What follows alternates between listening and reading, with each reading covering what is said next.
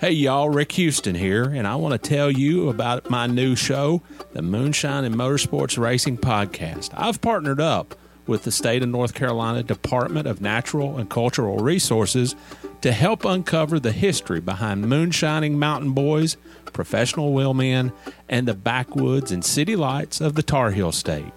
In the first episode, I sat down with Winston Kelly at the NASCAR Hall of Fame for a little behind-the-scenes gossip about Junior Johnson's engineering skills. He's got two things in his hand, pipe wrench and channel lock pliers. And they weren't new. They had been around the block a time or two. Wasn't the first steel they built, I bet? No. I think the pliers had been red before, but paint had worn off. And in the second episode, I talked to a professional hillbilly, a.k.a. Dr. Daniel Pierce of UNC Asheville, to find out the real history of moonshiners and their battles with the revenuers. He wrote about one of his experience of trying to chase down this bootlegger in this souped-up car, and he complained that the government gave him these piece of crap, cheapo cars, and that were really no match, but he thought he was doing pretty good, and then the guy just hits it and just takes off and practically disappeared. But then the guy makes a bootleg turn and comes back towards him. And as he said, it was a game of chicken, and I was the chicken. And so he ran off the road. And actually, he was the guy who caught Junior Johnson at his daddy's steel when Junior got tangled up in a barbed wire fence. So check out the Moonshine and Motorsports Racing Podcast, available on YouTube, dailydownforce.com, and all of your favorite podcasting platforms. And be sure to check out my regular show on NASCAR history, the Scene Vault Podcast.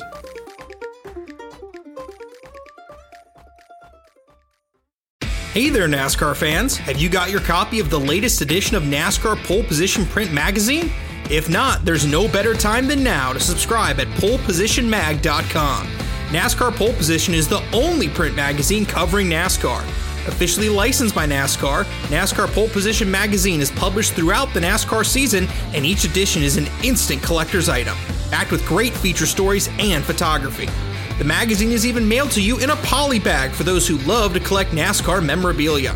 At polepositionmag.com, you can even find past issues available to purchase. Get your subscription to NASCAR Pole Position and get great NASCAR content delivered straight to your mailbox throughout the season. Learn more at polepositionmag.com. That's polepositionmag.com. With threats to our nation waiting around every corner, adaptability is more important than ever. When conditions change without notice, quick strategic thinking is crucial. And with obstacles consistently impending, determination is essential in overcoming them. It's this willingness, decisiveness, and resilience that sets Marines apart. With our fighting spirit, we don't just fight battles, we win them. Marines are the constant our nation counts on to fight the unknown. And through adaptable problem solving, we do just that. Learn more at marines.com. The longest field goal ever attempted is 76 yards. The longest field goal ever missed?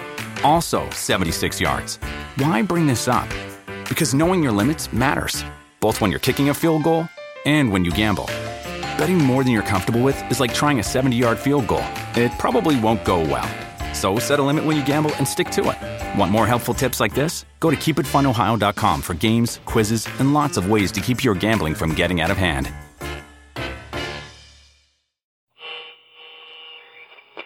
Hello, my name is Rick Houston, and welcome to the Scene Vault Podcast, your source for all things NASCAR history. Presented by QWare. Maintain excellence. When we ended the year, I'll never forget sitting in the banquet watching him on stage, and I'm just angry as could be because I'm like, I want to be there, I want to be there, I want to be there. You have a gut feeling of how good you are and how good you are at that time and how good your team is. It was like, hey, do you want to drive our car? I was like, hey, I'm really kind of enjoying a couple weekends off here and there. The day NASCAR and all of us associated in any way with NASCAR forget its past, that's the day we don't have any future. Hello, I'm Steve Wade. And my name is Rick Houston, and welcome to the Scene Vault podcast presented by QWare. And Steve, before we begin, I got to ask you a question. Have you recovered from Stocks for Tots? How's that signing arm, buddy? I still have a few cramps there, Rick, but it was well worth it. That was a great event, and I guess we signed pretty consistently for a couple of hours. That's right. That was pretty cool. Yeah, it was a great crowd and very enthusiastic. And I thought it was pretty cool because one of the very first people through the line had a briefcase of stuff that he wanted to get signed and everything. And he pulls out a copy of Brave in Life. And of course, I start giving you a hard time and everything. Well, went through 6 printings there, Rick. You remember? Okay, it's cool. going to be a long episode. And then he did something else. He did something else, and he pulled out a copy of Second to None. So we both signed copies of our books, which was pretty cool. And then just the enthusiasm that people had. And we had several people come through the line and tell us that they really enjoyed the podcast. Yeah. And certainly there were those that might not have heard the podcast, but they certainly remembered scenes. So that was pretty gratifying. That's right. And we gave away the commemorative Darlington issues of Scene. And Rick, when the last person came through, we had 1 copy left. My stack was kind of dwindling. Yeah. And as the line kind of thinned down and everything and the end of the signing got nearer, I kind of counted people in line, and I counted 14 people in line. And I counted the number of papers that I had. And believe it or not, I had 14 papers. That's right. I guess that was just meant to be. Well, I'll tell you something. It was a cold, wet night, no question about it. And you have to admire the dedication of race fans, not only to battle that weather, but to come out there from long distances. I mean, some from Missouri, and this is up in North Carolina. And they did it to get our autographs. That's right. You got to admire it. We were the big draws at Stocks for Tots in 2009. I don't know about that. But Steve, this week in our first segment, we are going to have the third and final installment of the interview that I did with Bobby Labonte.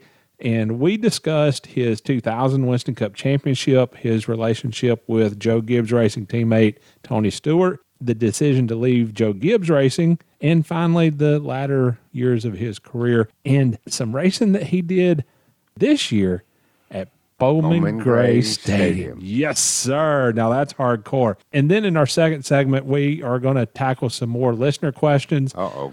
And they kind of run the gamut. One fella asked if there were people that we just didn't like, which I thought was kind of interesting. Well, let's ponder that one, shall we? Well, certainly, Steve, I don't know that we will tell everything that we know in that one. On Patreon, we have new support from Jordan Turnage, and also we have PayPal support this week from Josh Ward and Robert Laird. So, guys, thank you very much for that support. It means a lot to us. If you could possibly help us out on Patreon, do $5 a month, and you will receive a copy of the commemorative issue that we did with Darlington, and also a classic issue of Winston Cup Scene. Do $10 a month, and you will receive both of those newspapers and the Steve Wade rookie card. I think we've got 3 left, 3 or 4. Okay, good.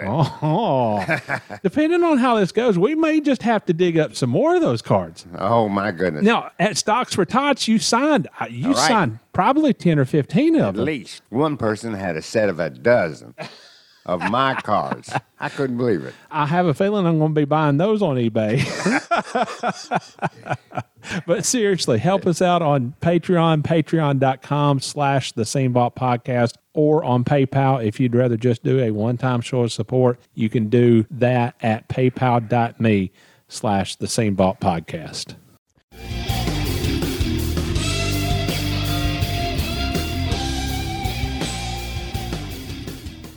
Beginning in 1996, the team made really steady improvements in the standings. 1996, you were 11th. 1997, you were 7th. 1998, you were 6th. 1999, you were 2nd. Was that kind of progress okay with you, or were you wanting to be on top right now? You know, I thought for sure that we weren't good enough at every track, all the tracks, to be, right here, right now. We had work to do, and we I think in '98 we showed that. And then 99, we were definitely there. I didn't think that it was, we didn't deserve it 96 or 97. 98, I thought we were, going to get there. I mean, the timing worked out probably what I thought was right, but I didn't think I should have been there before that. I think with what we were gaining on and what we were doing, I thought it was, steadily creeping up on it was working out. 1999, Tony Stewart moved up to Winston Cup and became your teammate. And Bobby, I got to tell you, your personalities would appear to be almost completely opposite. And as good as he was on the racetrack, it seemed like he was always getting into some kind of controversy those first couple of years. What was your thinking during all that? Did you ever sit down with him, or did you and Coach ever sit down with him, or was he just going to be Tony to be Tony, so to speak? I think that, I think Tony was going to be Tony. I mean, it was obvious that way with him being hired, because he was hard to get to. He was hard to get, if you look back at how Coach said, "Can I get your number?" And 3 days later, I've signed, I'm doing it. Yeah. It didn't take me months at a time. And of course, I didn't have, I wasn't racing IRL. I wasn't doing this and that. So Tony he's just got a different style. And so, as our personalities might be different in some ways, I mean, I got to know him well enough that what his heart is full of gold. And what you might see at one place is not what you see all the time. No, I didn't sit down and talk to him. There was a lot of, I'm probably, hopefully lead by example more than, telling somebody what they should be doing, shouldn't be doing. Right. And I think that, I think Tony being Tony was probably good. It was good for us in a way, because, sometimes that difference is better than, when you just do the same thing over and over again. But no, as far as me, I kind of welcomed the fact that I knew that this kid, was going to be, a star, a superstar. And sometimes you have to take a little bit of the, little bit. Yeah. Okay, that's not something I would do. Right. But at the same time, couldn't ask for a better person. But, would I see him do things and I'd be like, well, I wouldn't do that, but that's not me. That he's not me. So, I don't think I'd ever, I can't change. I don't want to change the way I do things, and I don't want to, if he wants to do it the way he wants to do it, that's fine. You finished second to Dale Jarrett in the championship standings in 1999, but you were 200 points down. Mm-hmm. What was your outlook going into 2000? Well, I think that with the addition of Tony in 99, it helped, elevate our whole program. It thinned it out a little bit. Jimmy was getting, pulled in different ways. Adding Greg, but still his responsibilities were more. But I knew that going to the 2-car team, and obviously as fast as Tony was going to be, we're just going to get better. It stunk that we were down that far in 99, but I can pinpoint, one race for sure that we lost a lot. That was my bad. I lost at Sonoma going in the turn 11. I went to pass Nemechek and drove right into the tires. Like, okay, could have had a good finish. Yeah. And kind of that was my, we were then striking distance to a point. We were still going to be. It's still going to take a lot, but that was like we were put ourselves down. Yeah. So saying that, when we ended the year, I'll never forget sitting in the banquet, watching him on stage, and I'm just angry as could be, because I'm like, I want to be there, I want to be there, I want to be there. And as much as I love Dale Jarrett, admire him, and got his autograph when he was racing a Grand National car and I was racing late model stock. He's my hero, but I'm like, man, we were that close. We were that, we were getting to be that good. So, I thought for sure 99 was our better year. But then in 2000, I thought in 2000 we really just didn't do anything wrong. I didn't hit a set of tires. We didn't have anything go crazy. I finished like umpteen laps, like the record for laps finished, I mean, all but 7 laps for the whole year or something like that. There's a stat that's crazy. It's wow. like Mark Martin was before that at a certain amount, but I think I finished all but 7-10 laps for the whole year. Like, it was just one of those things you just like, you're never going to finish out of the top 10, are you, or top 15? So saying that, I mean, we just, between Earnhardt and I and, I don't know who else, Burton, I guess, or somebody was third, fourth. I mean, but we were just like, my gosh, we were so fast, so consistent, and just didn't have anything go wrong, And with Tony there, I mean, it elevated our whole program. Yeah. So I kind of felt like, 99 was that 2000 was our redemption year from 99 and my mistakes. We just missed it by a little bit, and how do we improve?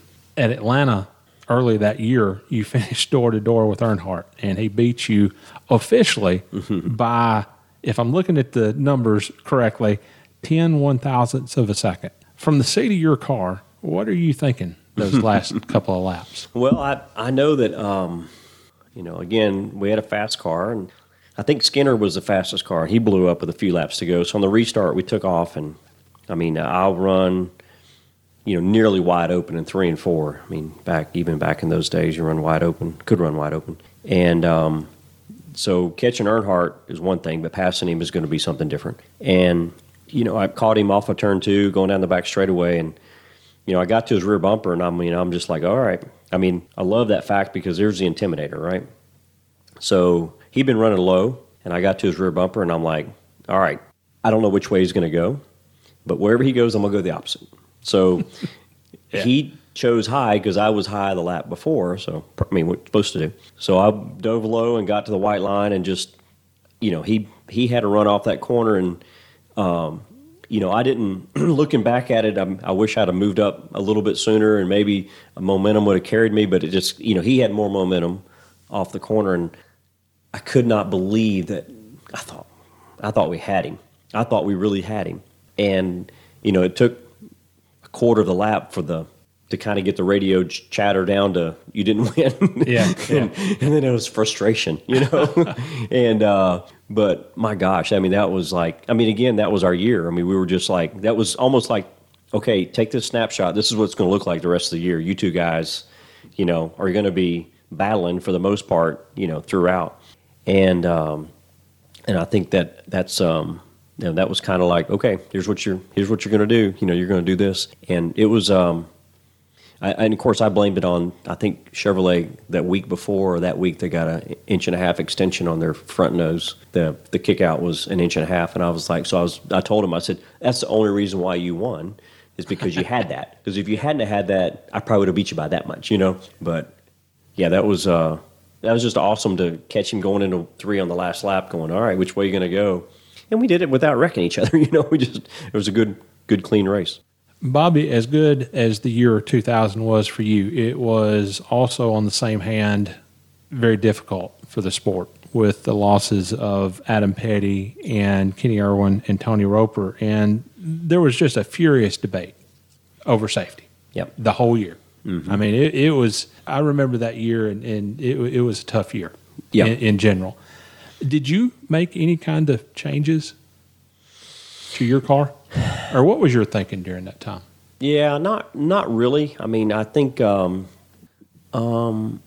we put the nets in the right side and left side of the car, for your head. And then on top of 3 people getting killed there was a lot of people who got hurt. Hurt bad. And whether it's broken leg or, things like that. And I definitely didn't go home at night and go, this is scary. This is unsafe. This is that. This is this. And it was I think what we did to our cars is just kind of do what you know. And we put the safety net on the right side and we put one on the left side because the window net wasn't doing enough for us. And so there was a smaller net that we put up there that did that. Did you try the Hans? Nope, I didn't try that. Really? No, okay. I did not try that. I didn't. I did this. I can probably tell you, I didn't even know what it was in 2000. I was not. Right. I still had, when Adam died, I was dumb enough or just naive enough that it was a carburetor. It wasn't a, mentality. I just wasn't thinking. It was like he could survive if he had a Hans device, say. So I think we were working on our throttle cable, I think at that time, where we got that off the drag racing, off of the Top Fuel car. Coaches where we had a cable instead of a rod, because that was what happened to him was an air cleaner, blah, blah, blah. And then that still wasn't the, fix-all. We had a throttle hang wide open at Darlington, crashed that year. So anyway, but no, I didn't, that was tough because, we'd been at the racetrack or seen this happening when you're there. Kenny Irwin, obviously we were at New Hampshire. I think Tony was at Texas. In the truck race. We were there that weekend, I'm sure. No, you were at Talladega. We were at Talladega? Okay. That was the night before Earnhardt won his last race. Gotcha, okay. Yeah. So, but yeah, it was tough because this is our sport and our people, you know what I mean? It was definitely, everybody, the series has been through things and we were going through that at that time. You did not lead the championship standings from start to finish that year, but you were pretty doggone close. Mm-hmm. At what point did you allow yourself to actually think that this might happen? I'll be honest with you. I felt pretty good, pretty early on. I don't want to be cocky about it, but I felt pretty good early on. I just when you got a feel for your race car and you know the competition and where people are trying to, catch up to you. I felt like we were just one step ahead. So early on, I felt like we were, you have no idea, but I felt like early on we, barring anything disastrous, we're okay. We're good enough. We were now good enough. We weren't quite good enough the year before, even though I thought we were, but we weren't. This year in 2000 I thought we were good enough pretty early on. You win the Busch Series championship, and that's pretty emotional. You win your first Cup race, and that's pretty emotional. And then I think you actually clinched the championship in the year 2000 at Homestead with a race to go. What's it like to be at the top of the hill like that? It was there are moments throughout the year that kind of I go back to, I have to reflect back on a few things. And so a couple of those times to me is, one was at Indy at the Brickyard. We were racing Rusty Wallace for the win. And we can't beat him, in a short run, but we can beat him in the long run. And I catch him, I pass him. Pit, he out front, he pulls away. I finally kind of get on him. So then at the end of it, I'm thinking, I think I'd finished third, second, 2 years in a row. And I'm catching him, and I'm like, I finally pass him, and, we all know I got by him and ended up winning the race. And it's like, you just know, you have a gut feeling of how good you are and how good you are at that time and how good your team is.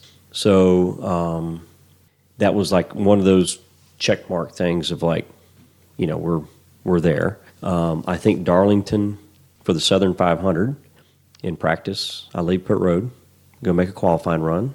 I went down the back straightaway wide open. I get turn 3, the throttle hangs wide open, hit the wall. I come down pit road, crashed, or on the straightaway, get out, get in the backup car, make a couple laps. I told Makar, I said, I think I'm going to go to the infield care center just to make sure I'm okay, because I'm not sure. So Earnhardt's sitting right beside us, and they're all jacked up because they're like, oh, we got him this weekend. We win the race. Okay, through the most weirdest race of all, we won the race, and he could have won it, and I led the last 2 laps under caution. He comes up, beat my back bumper off after the checker flag, and just shaking his fist. And I'm like, yeah I know, Murray, I see that makes you mad. And but those things, lead up to when you get to Homestead. So as we're running good, and Rockingham, we had a tire go down. We both finished about the same. But we go to Homestead, and we've got a huge lead. All we had to do was finish 20-something, and if Earnhardt wins, right? So we go out there, and I think we might have won the pole. Tony and I were first and second. And then I think I finished 4th, and Tony wins the race. If I'm not mistaken, I think that's how it worked. So anyway, and it's just like, it just all, again, it's like, people asked me, they said, hey, have you got a lot of pressure on you? I was like, no. And I didn't realize I had pressure on me until after Homestead. because then it was like, Yeah. I was relieved, and I didn't realize I was just lying to everybody so bad, because they're like, are you, how much pressure do you have? I don't have any pressure. We're good. I convinced myself there's no pressure here. We're fine. There's a ton of pressure, and when you win, it's like, whew, I can't believe that. I can't believe we did that. So it's just one of those, it's emotions of being able to get to that point. Just like amazing that we were so good all year, and I mean, just led all year or led most of the year, and finished it off with a race to go, and we're just that fast. Our car was just that fast that year, and just when you know your car and you know your team, that's just, I mean, you're that good, and you're at the top of the heap. It's always good when people always want to know where you're at in practice, right? You always want to know where you're at in practice, and we were always that guy was on in the top 5 of the list, it seemed like. So there's no better feeling than that when you're able to do that. So just put it that way. 2001 through 2003, you're still winning 2 or 3 races a year, a couple of races a year. Then in 2004, you're shut out of victory lane for the first time in 10 years. Was there ever a point where you went to Joe and said, I need some help? Or what was that period like at Joe Gibbs Racing? Yeah, for me, it was tough. I mean, because Joe had gone back to football. Okay, yeah. He'd done some football stuff. JD was there running the team. Jimmy had moved on to a different role.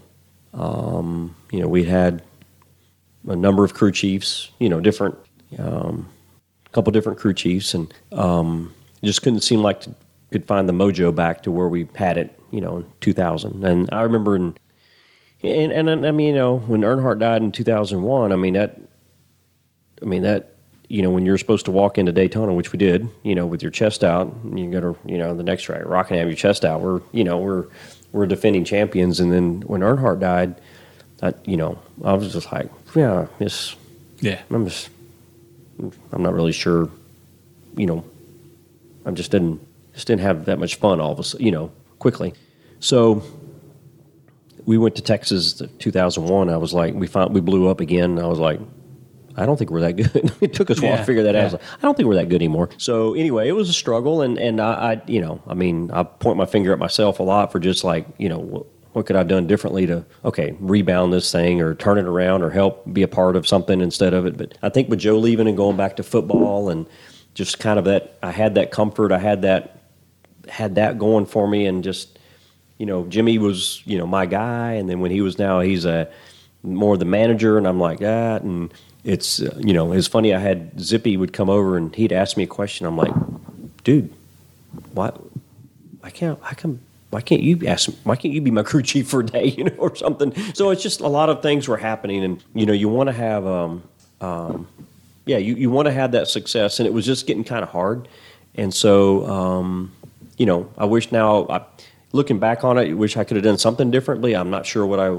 could have done, but that was getting to be some tough times, and so finally when it came, I think we should probably dissolve this. Was when we did. How difficult was that? It was very difficult. I mean, in one hand, you wanted something fresh, because you want to be successful and you want to do good, and then the other hand, it's tough because you're not doing as well as you think you should.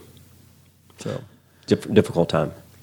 After that, you drove for a few different car owners. You drove for Petty Enterprises. You drove for Tad and Jody Geschichter and Brad Doherty, and I guess a couple others. After being at the top of the heap, as I mentioned, for as long as you were, what were those years like for you? Yeah, that was, it's, going to the Petties, I thought that was going to be, when they put Robbie in there, and, I was, this is a thing where you can, like at Gibbs, we went there, it was a single car team racing against other teams, and you didn't win right away, but you were able to help be a part of an organization that went from, they'd won 2 races to now they win a championship, right? And so at the time, like the Petties, it was like, okay, they're at this point, they're, you know, they're at this point today, and you believe in yourself, and you go, okay, if I go over there and you put this person there, and you put Todd Parrott there, and you put so and so there, and you put, you know, a few people in the right places, and you have influx of money, that you can help build that to the next, to what you had experienced at Gibbs, say, for instance, right? Because you take what you learn, you take your life lessons, you take your race lessons and racing knowledge, and you hope to turn that into a winning, you know, formula as well.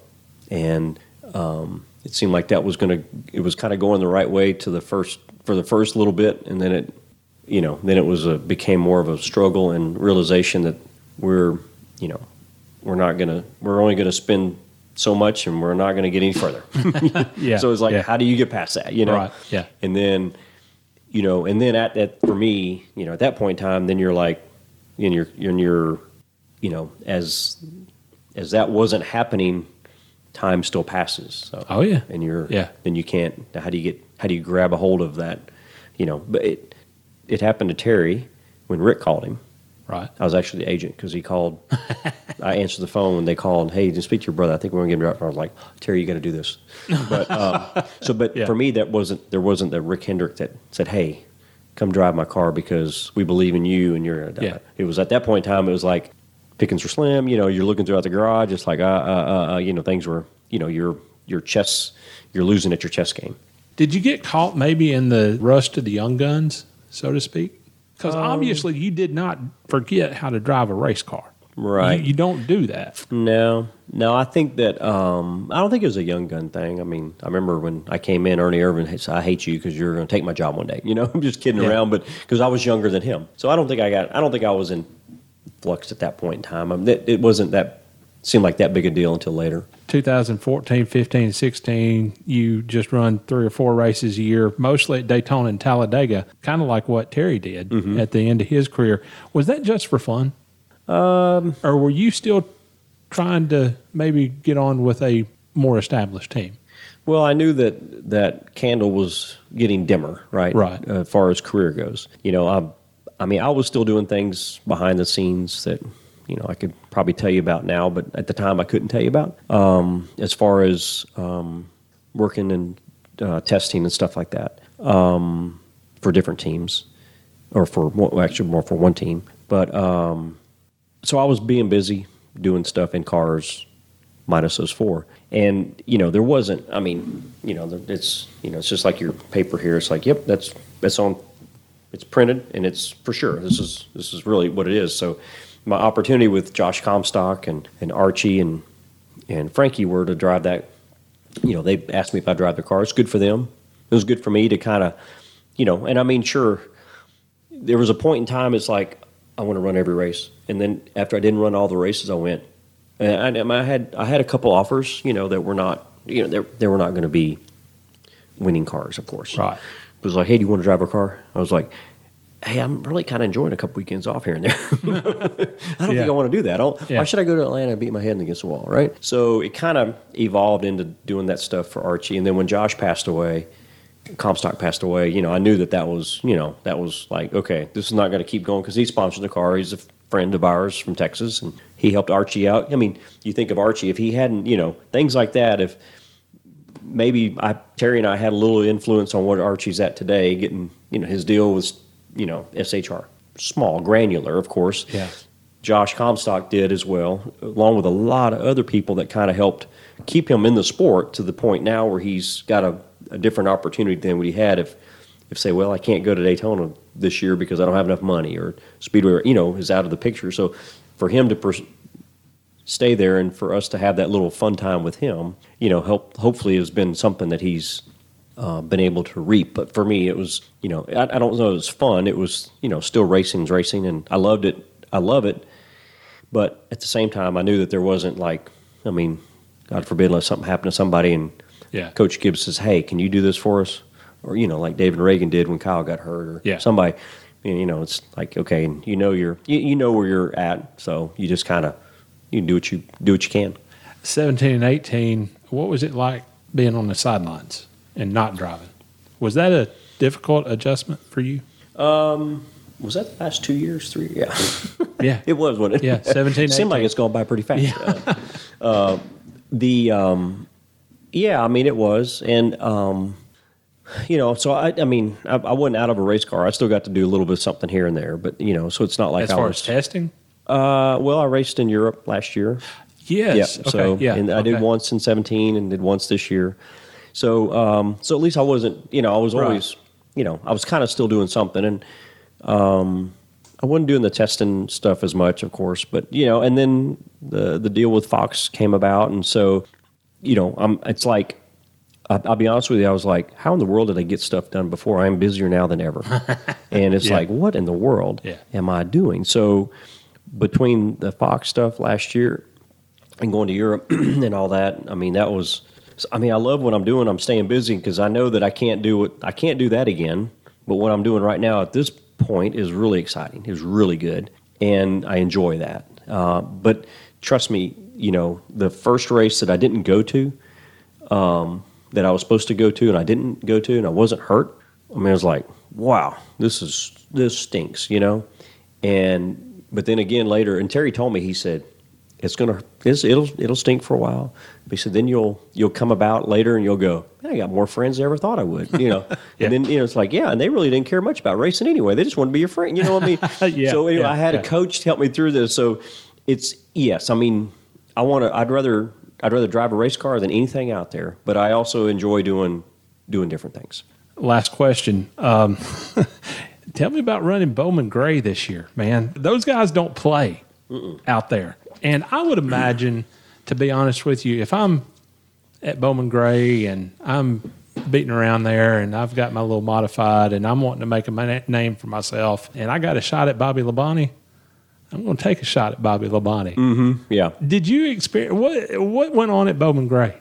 Well, to be honest with you, my friend Chris Williams was driving a modified up there. And I'm like, he said, hey, can you come up here and help me one day? I was like, sure. So my wife, she's at school on a Saturday doing school stuff. And so I was all right. So I went up there. I paid $5 to get in.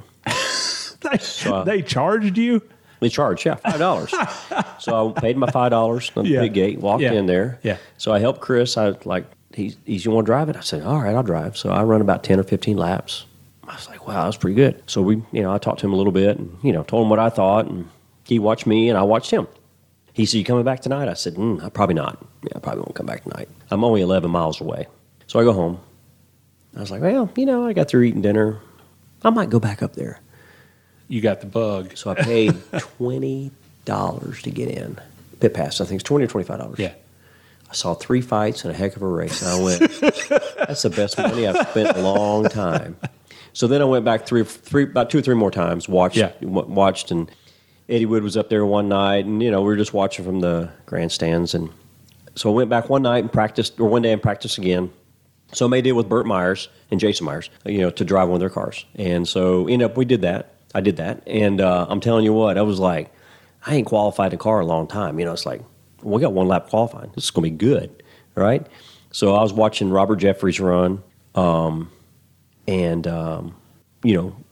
watched Tim Brown, Danny Bone, obviously Jason and Burt, and Frank Fleming. I remember, Frank Fleming from back racing my late model. And just, was it Randy Butner? Know him. So I knew a lot of people up there. So anyway, I went out qualified and ran, qualified 8th. And it was a big night for us because my best friend passed away the week before that. So had his kids up there and some other friends and family, and we just had a good time. I mean, that was fun. So anyway, it's amazing. It's awesome. Yeah. I mean, that's 15,000 people in the grandstands. Yes. And you can see them. Yeah. I mean, you can see their fingers, you can see their fists, or you can see their shirts or no shirts. You can see it all. And I know one guy told me, he said he had beer poured on him. Somebody threw beer on him, like he's on the track and they threw beer from the beer section and he smelled like beer afterwards. I mean, it was just like, that was a pretty funny story. I was like, whoa. But anyway, I enjoyed it. I thought it was great. I'm looking forward to going back this year and doing it again because, I mean, it's just like, I never drove a modified in my life. I worked at Jay Hedgecock's for a year. Looked at him, I'm like, why are you doing that? I want to run a stock car. But anyway, it was just a lot of fun, and I'm glad I did it, and I want to do it again.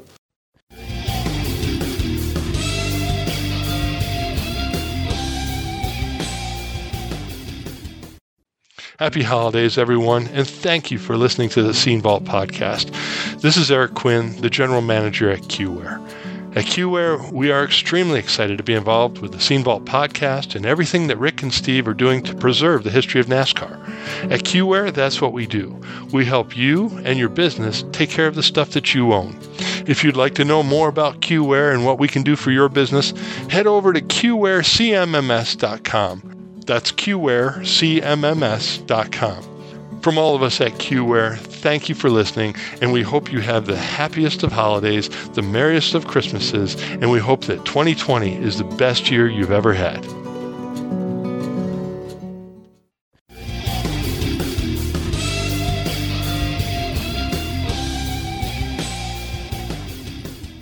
So Steve, Bobby Labonte talked in this segment of the interview that I did with him.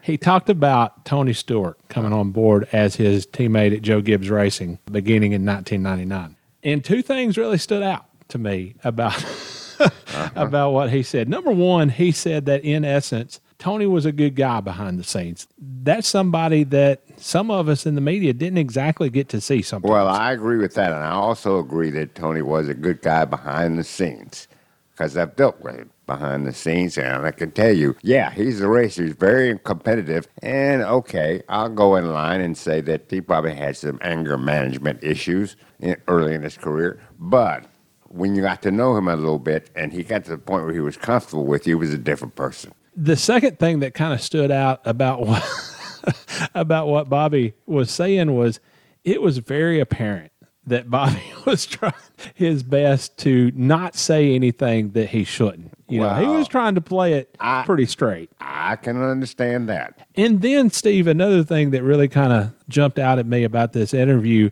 he finished second to Dale Jarrett for the 1999 Winston Cup Championship, and he talked about sitting at the banquet watching DJ accept all of his accolades, Right. and he said that he was very angry. Really? Yeah, and because he wanted to be on stage.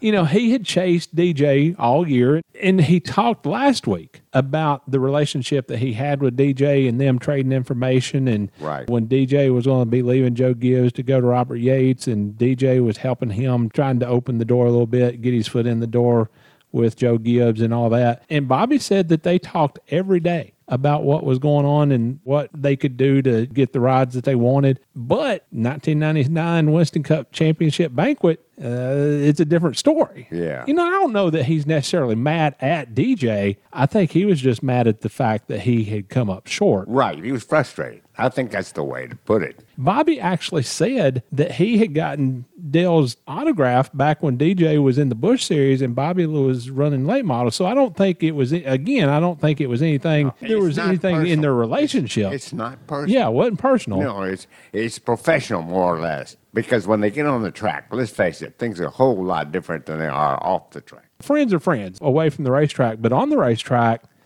I don't know that you race a friend maybe a little bit harder. You see that a lot. So the year 2000 rolls around, and Bobby Labonte is on point. Is he ever? Steve, he finished sixth in the Daytona 500 that year. He dominates at Rockingham the next week and wins, which moved him up to second in the point standings. He goes to the top of the standings after Las Vegas, which was the third race of the year. And, Steve, that's where he stayed for the rest of the year, with the exception of just 1 week after the first Talladega race where he dropped to second behind Mark Martin. It was his year. No two ways. Oh, it was his. Yeah. I mean, they might as well have written him the check, sometime around July or so. Yeah. But he won 4 races, including the Brickyard 400 and the Southern 500. Steve, here's the one that kind of blows my mind. He finished all but 7 laps. How about that? 7 laps the entire year. And he won the championship by 265 points over Dale Earnhardt. Now, that is consistency, and that consistency is exactly what winning the championship by that point system was all about. Over the course, never mind, I'm not going to go there. He won it over the course of the full season, and yes, he clinched it with a race to go, but that was his championship, and he absolutely deserved it. Earned it. And at Darlington, the Southern 500, there's more to that story than just a number in the win column. Right. He goes out and practice to make a qualifying run. He gets up to speed going into turn 3, and Steve, the throttle hangs wide open, and he plows into the wall. And that's the very same thing that had happened to Adam Petty and Kenny Irwin earlier that year. So that was a pretty big story at that time. Absolutely. It happened to Adam and Kenny at New Hampshire, and tragic results. He told Jimmy Maycar, he said, I think I'd better go to the infield care center just to be sure. And, of course, he goes on to win the race, which was the big story. Bobby said that Dale Earnhardt's team was like, yeah, we got him now. You know, they saw Bobby being kind of ginger around the race car, kind of banged up a little bit. They thought that they might be able to. Only natural for him to feel that way. But Bobby goes on to win the race. Yeah. Then Bobby talked about winning the Winston Cup Championship, which was obviously the highlight of his career. He was the only driver ever to win both the Busch Series Championship and the Winston Cup Championship. He and Terry are the only brothers to have won the championship. Yes, I believe so. Is that right? Yeah, I think okay. Yeah, I'm pretty sure that's the case. And then he goes to Daytona the next year, kind of walking tall. Got his chest bowed out a little bit. As he should. And everything happens on the last lap of the 2001 Daytona 500. And Steve, Bobby actually made the comment that took a lot of the fun away from defending his Winston Cup Championship. Well, that is certainly understandable, and Bobby was not the only driver to feel that way. And I might add, a whole lot of fans felt that way too. Big Earnhardt fans just had the wind knocked out of them. Well, I think what happened was the questions changed from, hey, Bobby, what's it like to defend your Winston Cup Championship? How you think your season's going? There were still those kinds of questions, but always that year, there were going to be questions about Dale Earnhardt, questions about safety, questions about the Hans device, soft walls, whatever. Yeah. All those subjects that you just mentioned took precedence over almost everything else. Steve, Bobby eventually left Joe Gibbs Racing after the 2005 season, and after that, he kind of bounced around a little bit. He did some time with Petty Enterprises. And JTG Doherty Racing with Tad and Jody. And then he did some testing for a team or two. And then, Steve, he kind of got to a place where he actually enjoyed having a weekend off every now and then rather than having to go to the racetrack and beating his head against the wall, not being as competitive as he once had been. Yeah, I can understand that because I think many drivers reach a point in their career where they think, hey, this is crazy. I'm never home. I'm always worried about how I'm running. I don't need this grief. Right. And take a different turn. So 2019, he goes to Bowman Gray Stadium to kind of hang out with a buddy of his. And then the buddy of his kind of says, hey, do you want to come back to the racetrack? And then the bug kind of hits, and he winds up borrowing a car to run a modified race or two at Bowman Gray Stadium. He took leave of his senses. Now, Steve, I'm going to tell you what's the truth. Fans at Bowman Gray Stadium, they take their racing very serious. Oh, yes. Serious. Now, let me ask you this. What is another just overwhelming piece of trivia about Bowman Gray Stadium? Well, I can tell you this. I've only been there one time. Really? That's right. I never had the opportunity to go except for this one time. But I think one legend about Bowman Gray that I think is pretty interesting is that there was a young man there at one time who had a job of selling peanuts at Bowman Gray Stadium and dreaming about being a race driver. Well, he became a race driver, and then he became a team owner, and then he became a championship Let's see. What's that guy's name? You can come up with now. Let's I know see. you can think of it. Richard, let's see, Childress. RC himself. Yeah, Richard Childress got his start selling peanuts and popcorn there. But that's not the piece of trivia that I was looking for. Okay, what you were looking for? Yours truly. Oh, no, Your I wasn't buddy, looking for that one either. Rick Houston, Oh, one summer drove the pace car really? at Bowman Gray Stadium. Now that, I got to tell you, was a highlight How did that of come my about? career. Well, the fact of the matter is, Greg Garrison who is the promoter there. And Bowman Gray has been in his family since it began. Mm-hmm. His grandfather was Alvin Hawkins, who basically opened the place. Right. And Gray Garrison went to church with me. Obviously, I had asked Gray about driving the pace car a time or two. And the year before, he had actually let me drive it a couple of races. And I rode with the regular pace car driver, Mike Norman, for one of the races that night. And then we switched seats, and I drove, and Mike rode shotgun. And then for the finale, the modified races, he got out of the car and said, "I'm going to beat traffic. I'll see you later." So I'm driving the car solo. My very first night ever being in the pace car. So that was a blast. But then the next year, I got to drive it probably 5 or 6 Saturday nights because Mike Norman actually raced a modified. And the nights that he would race, they would call on me to drive the pace car. So, yeah, you talk about some experiences. All right. I got to tell this one story. There was one night the track would get VIPs to come in and ride in the pace car. And there was this one night where it was a mom and her daughter, okay? And mom was probably in her 50s or so, and the daughter was probably in her 20s, somewhere in there. Mom wasn't feeling any pain. How do you mean that? Mom was lit. Okay. Glad you got to the point. All right. So, and it was at a time of year when the dew sat on the grass pretty early at night.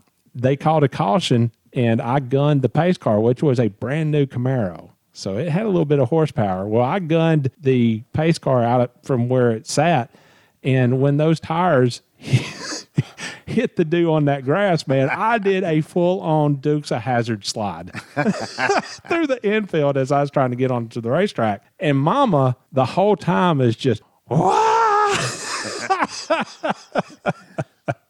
So that was one incident. And then another time they called a caution, and I got to where I was going to enter the racetrack and got on the racetrack, and I looked in the rearview mirror, and evidently at least some of the drivers had not gotten the word that there was a caution. Uh-oh. And they were bearing down on me pretty hard. Okay. So that was, that was interesting. I'll bet. But again, I've said it before on the show, the pace car driver is the coolest job in racing. Oh, that was such a cool summer. And finally, Steve, the NASCAR Hall of Fame induction ceremony here in a few weeks. Joe Gibbs Racing is going to be well represented with Joe Gibbs, with Tony Stewart, and with Bobby Labonte. I don't know of any other induction class where any one team has been so well represented. I don't think so. And certainly Petty Enterprises has several members in, but they were in different years. Right. Yeah, it's going to be a big, big night for that organization. Yeah, and joining the Gibbs organization will be Buddy Baker, the late Buddy Baker, and Waddell Wilson, who's been on the show with us. Yes, Waddell Wilson. So, yeah, that's going to be a great night. What does it say about Joe Gibbs Racing that they have been able to produce such a phenomenal success?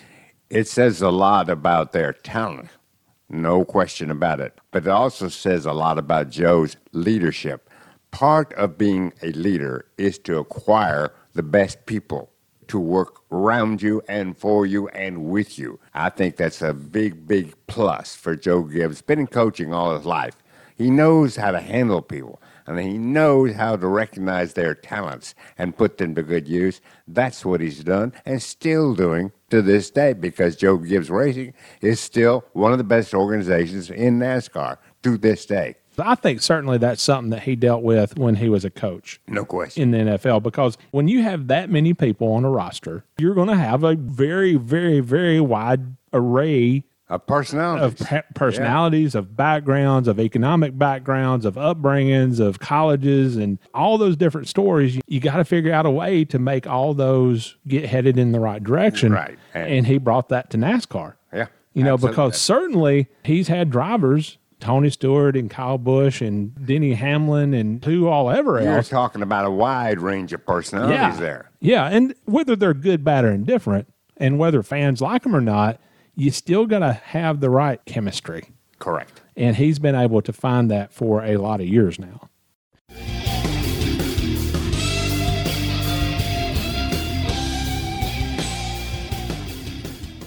Steve, follow Brian Kelb on Instagram and Twitter at Speedway Screens, and check out his inventory at speedwaytsj.etsy.com. And again, this week, we had some exchanges between some of our Twitter followers and Brian asking about some of the products that he had. I think he posted some Davey Allison T-shirts and some Davey Allison paraphernalia and some different T-shirts and all that kind of thing. Remarkable inventory. Yeah, remarkable inventory. So, again, I believe that this deal is working out for Brian. Certainly worked out for us. So, again, follow Brian on Instagram and Twitter at Speedway Screens, and check out his inventory at speedwaytsj.etsy.com.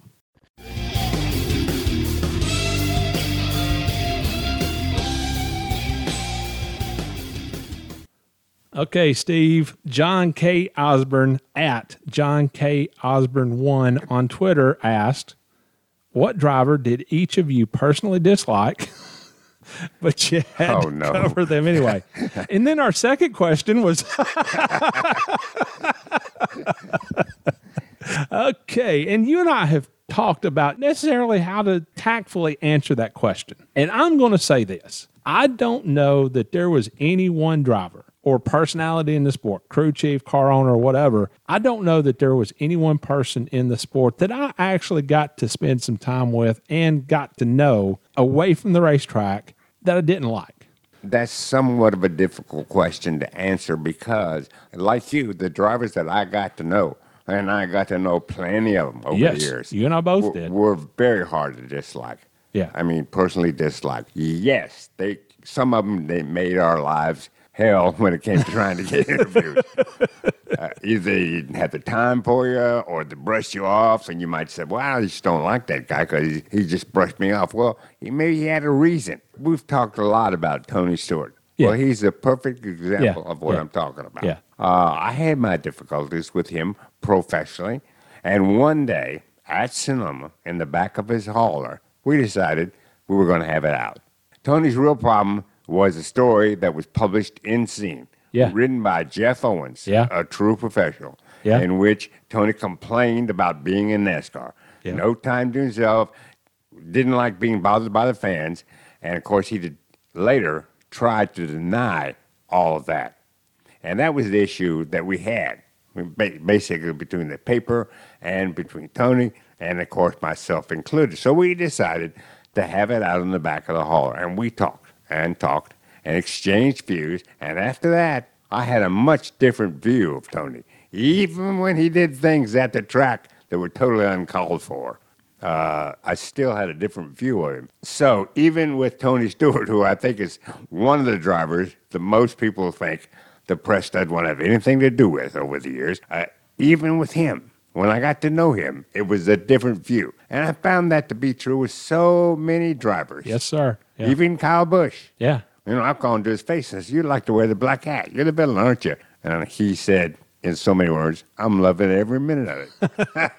When it comes to Tony, again, I didn't get the chance to know him personally. When he first broke into the division and was making some starts in the Busch Series, his PR team at Joe Gibbs Racing, they put together a media dinner at Dover one year. Yeah. And we went to dinner, but there were several media members there, and I sat kind of down the table from him.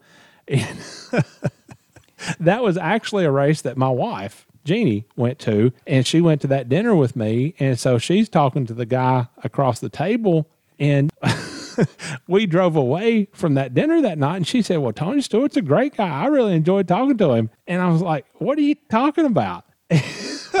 Tony Stewart was sitting at the end of the table. She thought that Tim Sullivan, who was working with NASCAR PR at the time, she thought that Tim Sullivan was Tony Stewart.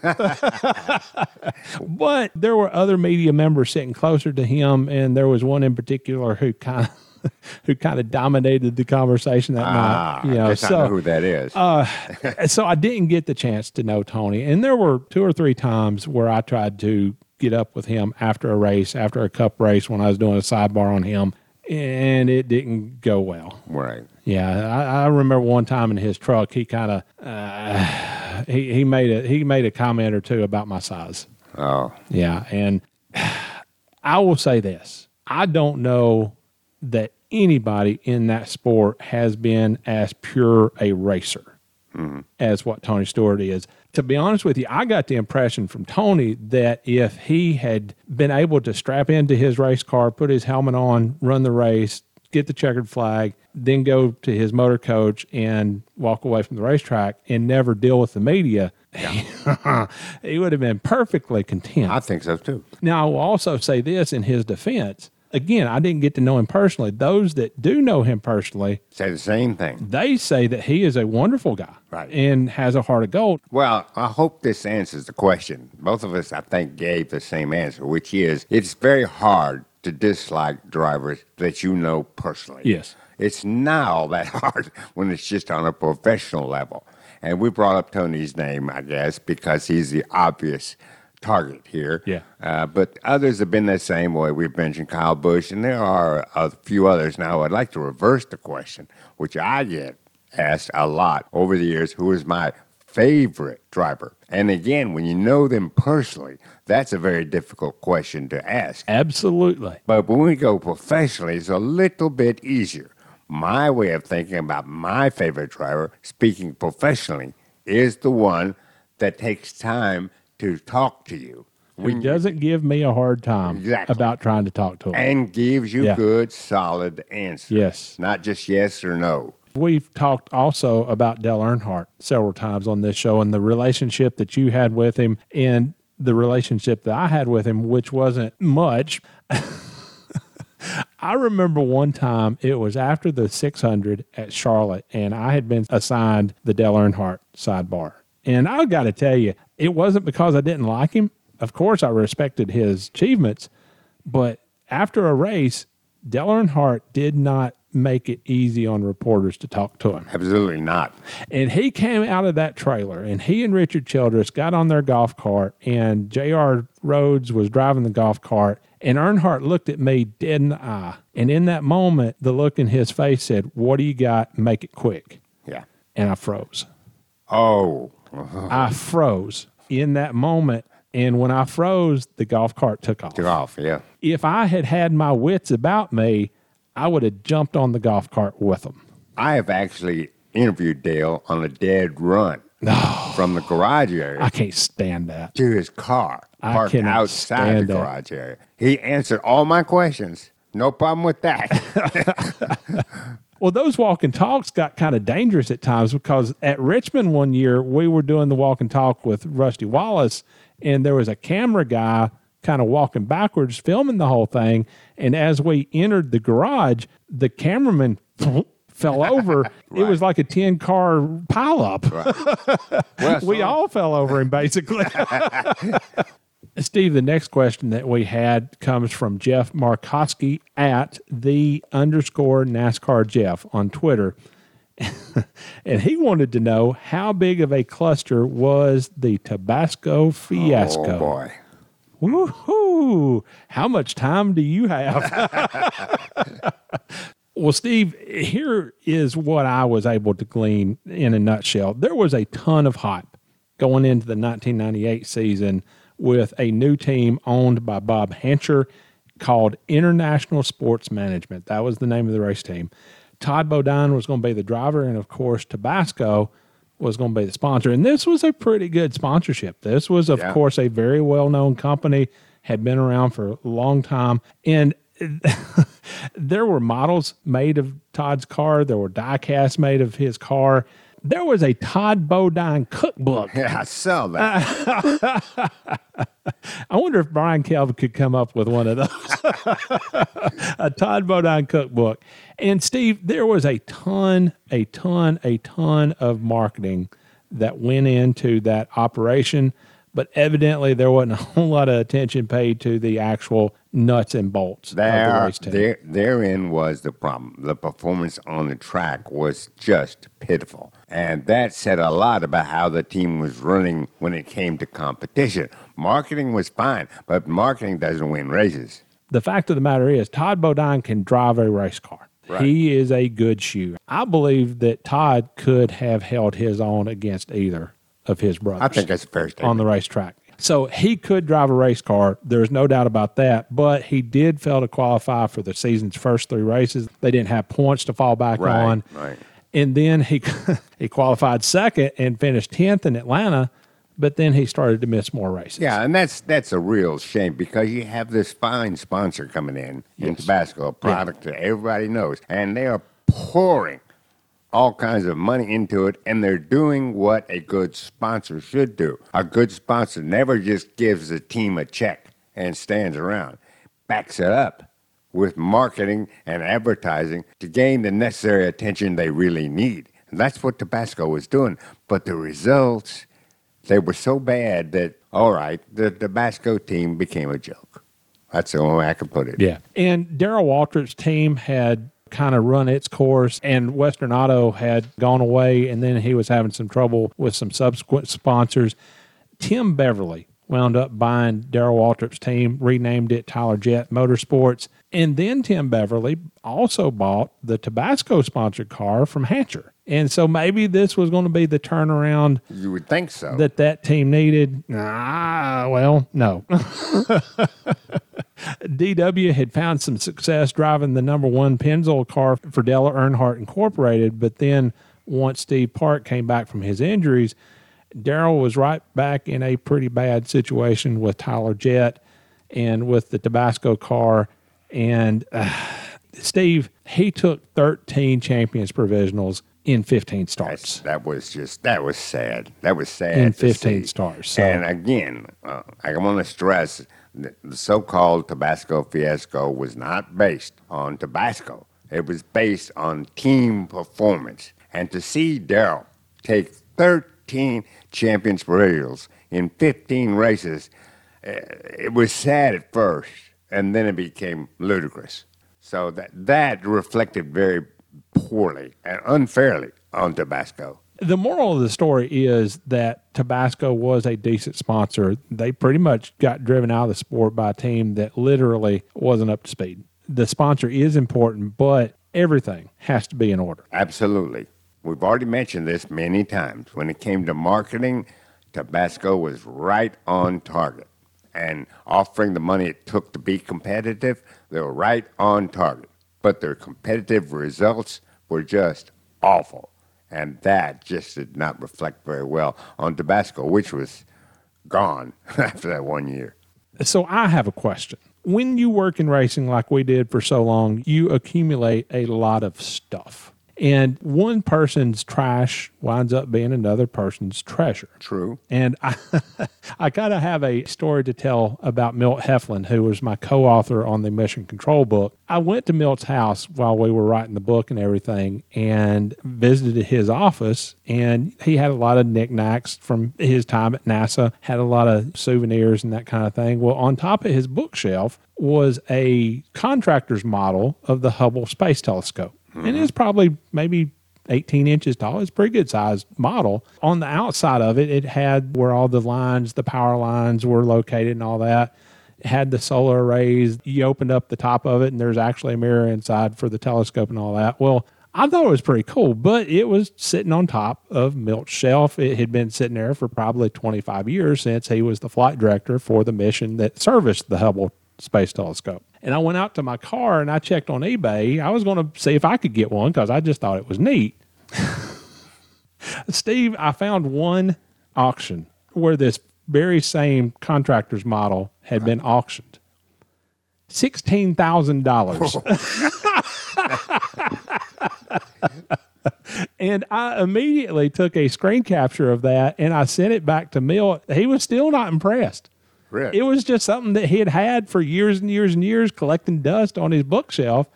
And so now every once in a while, he will send me a picture of his model. He took it out to his garage, his unheated, unair-conditioned garage, his junk garage and all that. So it was out there for a little while. He actually hung it on his bird feeder. I guess just to give me a heart attack. So Milt has a lot of NASA stuff. You and I have a lot of NASCAR stuff. Right. Of all the stuff that you have, what would you consider to be your most treasured memento of your time? I in have racing? two. Okay. And it's probably going to surprise you a little bit. I have a framed $5 bill that was my payment given to me by David Pearson after we had a bet. Really? He Wow. gave me the $5, and then he signed it. But what he wrote was the following. I did not lose this. He cheated. David Pearson. Well, you opened the door. What was the bet? I cannot remember. Can you not remember, or can you not tell on a family-oriented show? I plead the fifth. Now, the other one I got is going to be a little bit unusual. It is a cigarette ashtray trimmed in gold, porcelain trimmed in gold. And in the center of it is a painting of Buddy Baker's 1973 Ford Gran Torino that he drove for Bud Moore. Wow. Okay. It's never had anything put in it at all. It's in pristine shape. And I've been offered $1,000 for it. Have you really? Yeah.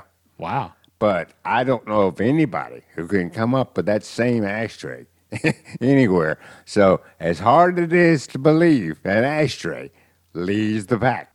Okay, so you and I have done a lot of joking about your Trax rookie card and offering them to our Patreon supporters and it being an official rookie card. In your garage are hanging 2 uncut sheets of that entire set. Mm-hmm.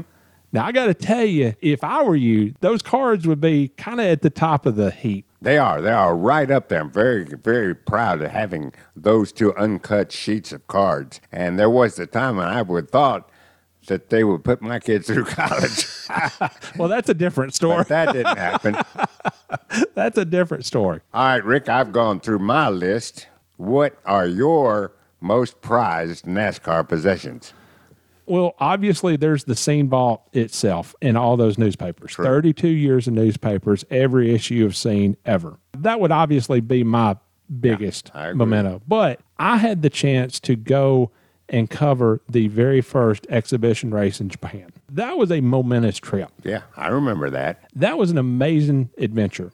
And when we got over there, of course, everything happened with Elmo, and that was very sad. And then some different things happened while we were over there. But I went into one of the gift shops outside the racetrack, and I bought a couple of Sam Bass prints for that race. Sure.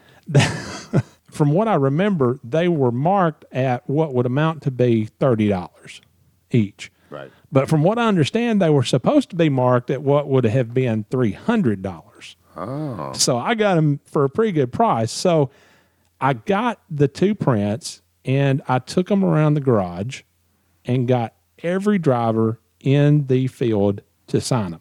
As a reporter, as a journalist, you're not supposed to get autographs. That's normally taboo. But that far away from home and being in that kind of situation and staying at the same hotel, it just had a different feel. Right. So I got every driver in the field to sign that print. And to this day, one of those prints is hanging in my den. Huh. That is really, really something. So, Dale Earnhardt's on that, Terry Labonte, Jeff Gordon, Rusty Wallace, who won the race, all the Japanese drivers. One actually signed in Japanese, which was kind of cool. So, yeah, that's my memento of my time in racing.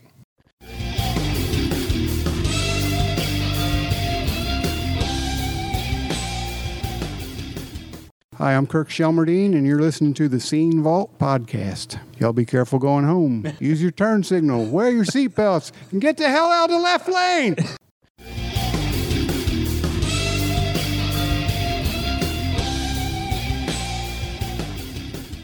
Steve, we have another review on iTunes from D. Burke 2006, and this was a really good one as well. Okay. I just found this podcast about a month or so back.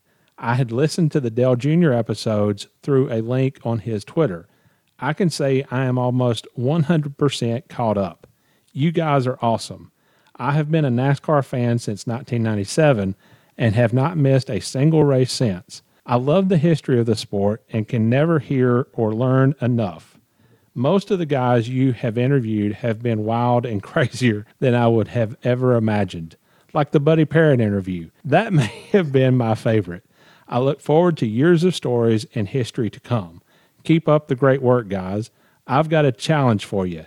Get Kel and DW on the show next year. Boy, that is a challenge. Happy holidays. I think it would be awesome if we got Kel and DW on at the same time. That would be a 10-hour show. Or a 30-second show. One or the other. Again, thank you so much for these kind reviews. They help a lot.